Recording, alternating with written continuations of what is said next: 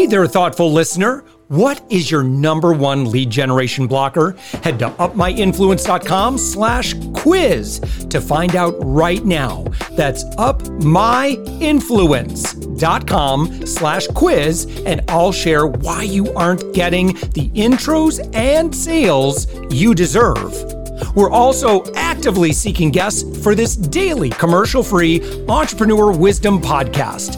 Agency owners, consultants, coaches, and B2B service providers, head to upmyinfluence.com/guest. And I'd love to promote your expertise to our amazing audience. Let's get on with the show.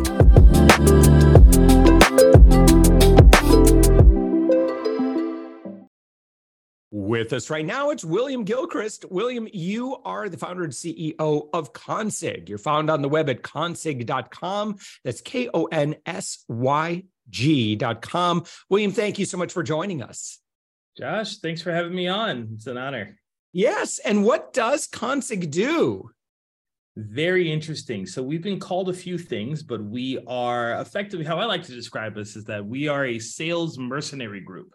Right? Because more often than not, the word outsourcing and lead generation and sales outsourcing is such a bad word. It's kind of like a buzzword that people tend to have opinions on. So the best way to describe us is that we're a sales mercenary group. We help companies generate revenue in any way that would make sense, particularly technologies or small and medium businesses. Even some enterprises and governments as well. We kind of grew to that, but we're a sales mercenary group. It's the best way to describe us. Yeah, and so what types of companies do you typically work with?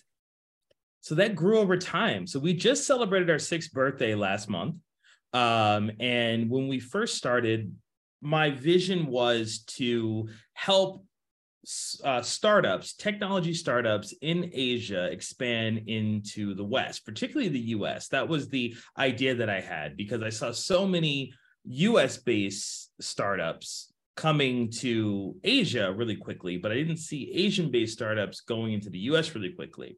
So that was the initial idea. That kind of grew really quickly in the first 8 months into US companies coming to us to come into Asia even faster. Asian companies try to go into Europe. And then from there, we ended up with a global team of sales mercenaries and 14 different offices within the first 3 years. So the type of clientele that we deal with goes from startups all the way to governments now. So it's kind of shifted and it boomed really quickly because of what we're selling. Yeah. And so what does Konsyg do that works well in a way that maybe someone that you're working with, it would be challenging for them to do on their own? Well, during my time kind of working in corporates, I was 5 years in Google. I've worked in lead generation companies, marketing companies, startups, and med tech and inventory management companies. One common thread that I saw from whether it's a large company to a medium-sized company to a startup is that they didn't really have the sales piece figured out. There's assumptions, there's archaic kind of systems, archaic theories. People are looking at podcasts and reading certain books on how to run a proper sales organization. And more often than not, the individuals who are implementing these sales organizations had never actually been salespeople themselves. They never actually had to close deals themselves. So with that, that's become contagious across a lot of industries where people don't really have the sales structure figured out. They have ideas, they've been given advice, but they haven't really lived it. So where we kind of come in is we come in not only as actual outsourced salespeople, but also consultants by way of doing the work. So we're the individuals that are consulting you while we're also showing you why we're correct in our consulting. Like, have you seen your pipeline? Have you seen your market? Are you looking at how the market's responding? This is what we're doing. This is why we're doing it. So that's kind of the value that I think that we're bringing into a lot of these companies, is really showing them a realistic view on how their sales process works, but how sales works in general. Yeah.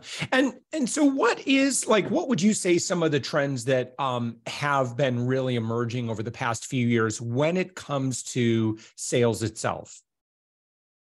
That everybody can do it. that it's not its own independent skill set. That's a trend that I'm seeing, is that individuals more often than not are well aware if they can't do marketing. They're well aware that they're not a plumber. They're well aware that they're not an engineer or a product specialist. But when it comes to sales, suddenly everybody's becoming a specialist. They have their own opinions. They've watched Wolf of Wall Street or whatever, and no. It's so cool. It's a Hollywood hit, right? And Glenn Ross, and all those movies, and magically everybody's a salesman when they put on a pinstripe suit. But that's the common thread that we see oftentimes with either new clientele or people that we talk to, or just people in the market that, are just walking around. They don't have much sales experience, but they kind of feel like they do because they think, because they see it in action, that, that I can do that as well. I'm charismatic, I'm funny, and there we go. I'm going to close the deal. Yeah. And that's not, again, there's major costs to doing things ineffectively, or just say, well, I don't know, I'm good with people, so let me give it a shot.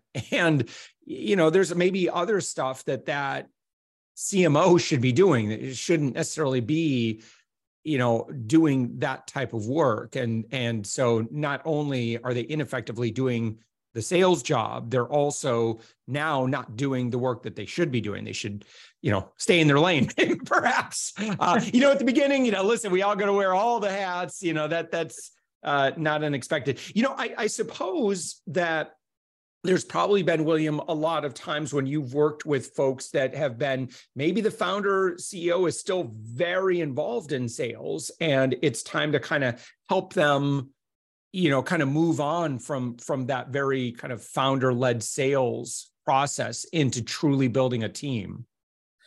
Well, there is a evolution in that. And I'm glad you brought up the founder CEO being the salesperson. That's actually a really good thing, because the more the founder and CEO has tried to sell their own product before, the more they understand the realities of what it takes to generate the revenue. So their forecasts and their projections are going to be a little bit more realistic, because they've been in the market, they've been operating, trying to sell, they've gotten the rejections before, if they're really trying to sell it. But what happens more often is that you'll have a founder and CEO that has closed a few deals by way of their network. And that's a big mistake. So they've had friends or friends of friends or people who knew them in their previous roles who've come in, and now they're suddenly spending customers because they know them. And they think that that's their sales cycle. So we've had countless CEOs and founders that said, look, I can close 3 deals in the first 3 weeks. Well, how long have you been in operation? 6 months. How many deals have you closed? 3.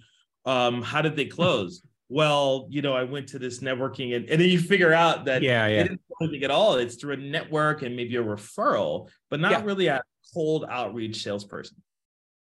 Well, and then the other myth I want to dispel as well is that it sounds like, or I would assume that you're working with companies that these are going to be bigger ticket sales in many regards. You're not selling, $299 type things. You need, these service contracts and maybe longer term engagements. And so also, just to put this out there, and this is kind of a no-brainer, but very little of that can you automate, right? That it's not appropriate. I mean, sales assets are going to be incredibly valuable, but that's not your buyer that is they're, you're asking them for $80,000. They're not going to come through a webinar, likely, right? It's going to be very, very human centric in your experience. I'm making a lot of assumptions here. No, you're actually 100% correct. You're 100% correct. There is a range or a bracket when the cost per deal warrants a certain type of sell. Right. So, and actually that number is a lot lower than 80,000. I mean, what we have found is that when companies spend anywhere between 5,000 USD and above, they want to talk to somebody. If they're spending about $20,000, they need a constant person that they can always go back to and talk to consistently. Right. And that's across any industry. When it comes to sales, there is a kind of a price point where you do want a point of contact. once it hits a certain level. So yeah, the human interaction is key. And, of course, with the new emergence of, the chat GPTs and the AIs and stuff like that, and everybody's worried, this will replace sales. It can't replace sales, because people need to be able to level with someone and be able to have a back and forth and certain, customizations and personal preferences that need to be kind of massaged into certain pitches, sales, deals, last minute discounts, whatever it may be. Most deals that are over the $10,000 mark also comes with more arrangements, understandings that might not necessarily be something that, say, a computer or that a webinar or a website can do for you. Yeah. And the kind of the next thing I was thinking about was, someone that's listening to us and they've toyed with this idea of outsourcing, and maybe they've said, well, look, I see these salespeople, they're on Upwork, or, maybe I got a cold email from somebody, and there's a lot of noise out there. I get a lot of the spam. Like, how do we know who to hire? Like, how can we vet that they're going to be a great sales partner for us? That's the story of my life. There's a lot of noise in the outsource world. What I would suggest is never go for the company that's chasing you, right? More often than not, like for instance, Konsyg, we only actually onboard 10% of our prospects, right? Just because, we've gone through a great conversation and we see great value, that doesn't necessarily mean you're going to be our client, right? We have to do things like deep dives and things like that to really vet whether or not your KPIs are realistic. Never, ever, ever take the company that says yes to every single thing that you present in the beginning. If you say, can you get me $10 million this year in revenue? Anybody who says yes without any more information, run, right? Or anybody says, absolutely, we can get you, 75 leads in 30 days, right? How many leads do you want? 70? We could do that. Anybody who's saying yes a lot, that's where the red flag is. The company that says that, do you have any data to support that? What are the numbers you did last year? Where'd you get this number from? Those individuals and those companies might be the ones you can trust more, because they're having a real conversation. Yeah. Yeah. What, in lead gen today, I mean, obviously, I'm getting hit up a lot in my email and LinkedIn. Is that where a majority of lead gen is being done? No, actually, it's still the cold call and email. Still the cold call and email. We've been very surprised with how underperforming LinkedIn has been from a lead generation standpoint. I mean, it's decent, but it's better to be kind of a mixed martial artist.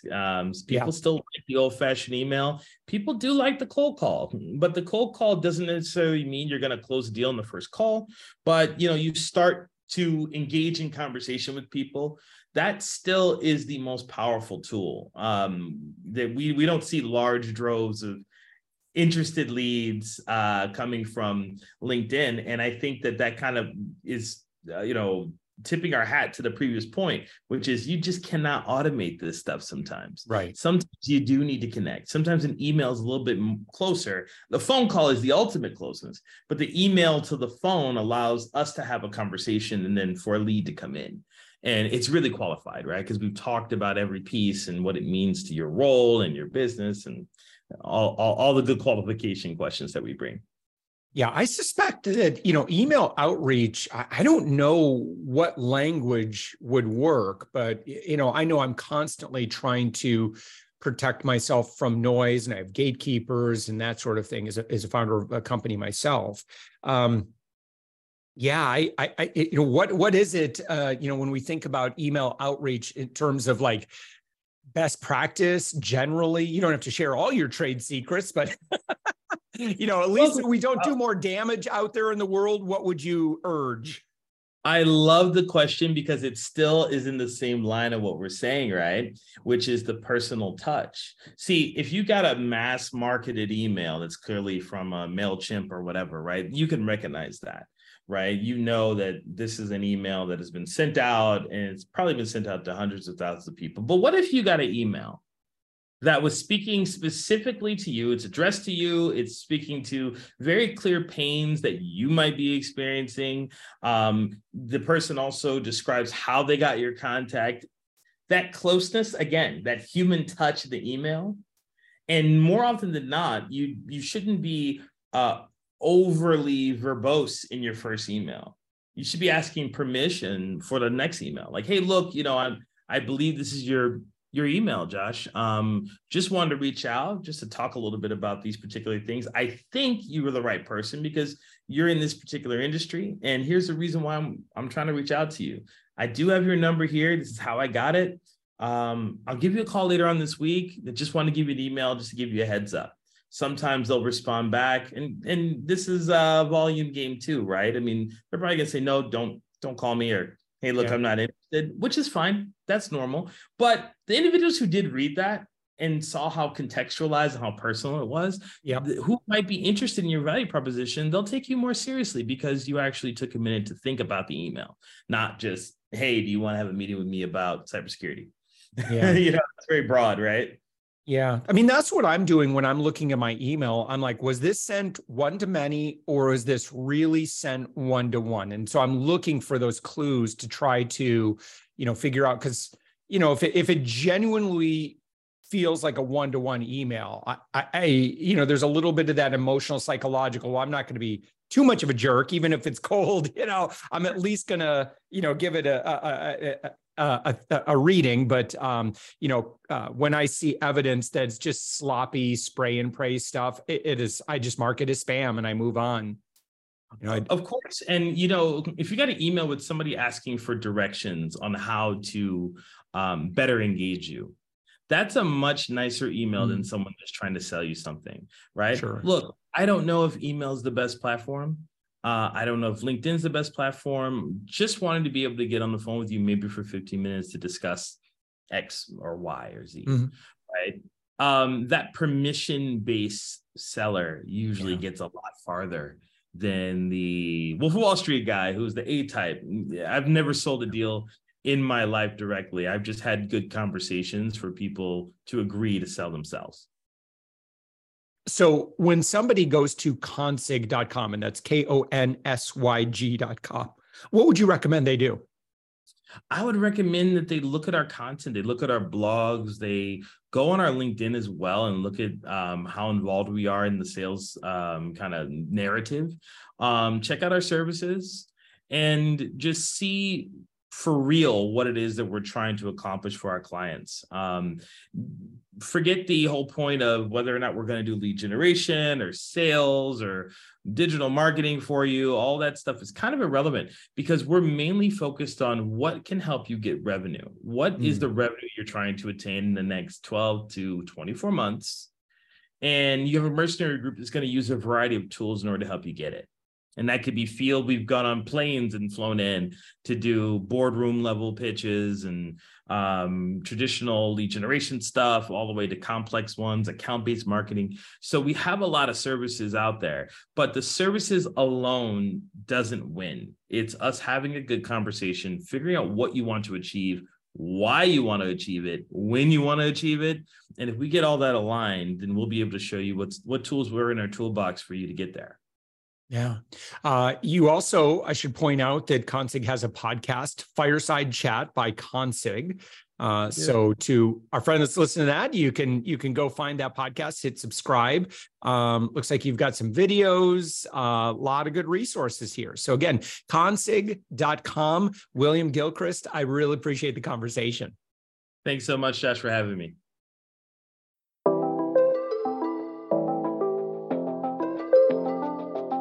Thanks for listening to the Thoughtful Entrepreneur Show. If you are a thoughtful business owner or professional who would like to be on this daily program, please visit upmyinfluence.com/guest.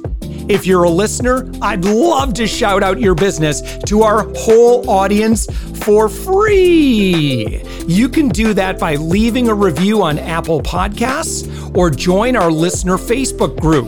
Just search for The Thoughtful Entrepreneur in Facebook. I'd love even if you just stop by to say hi. I'd love to meet you. We believe that every person has a message that can positively impact the world. We love our community who listens and shares our program every day. Together, we are empowering one another as thoughtful entrepreneurs. Hit subscribe so that tomorrow morning, that's right, 7 days a week, you are going to be inspired and motivated to succeed. I promise to bring positivity and inspiration to you for around 15 minutes each day. Thanks for listening, and thank you for being a part of the Thoughtful Entrepreneur Movement.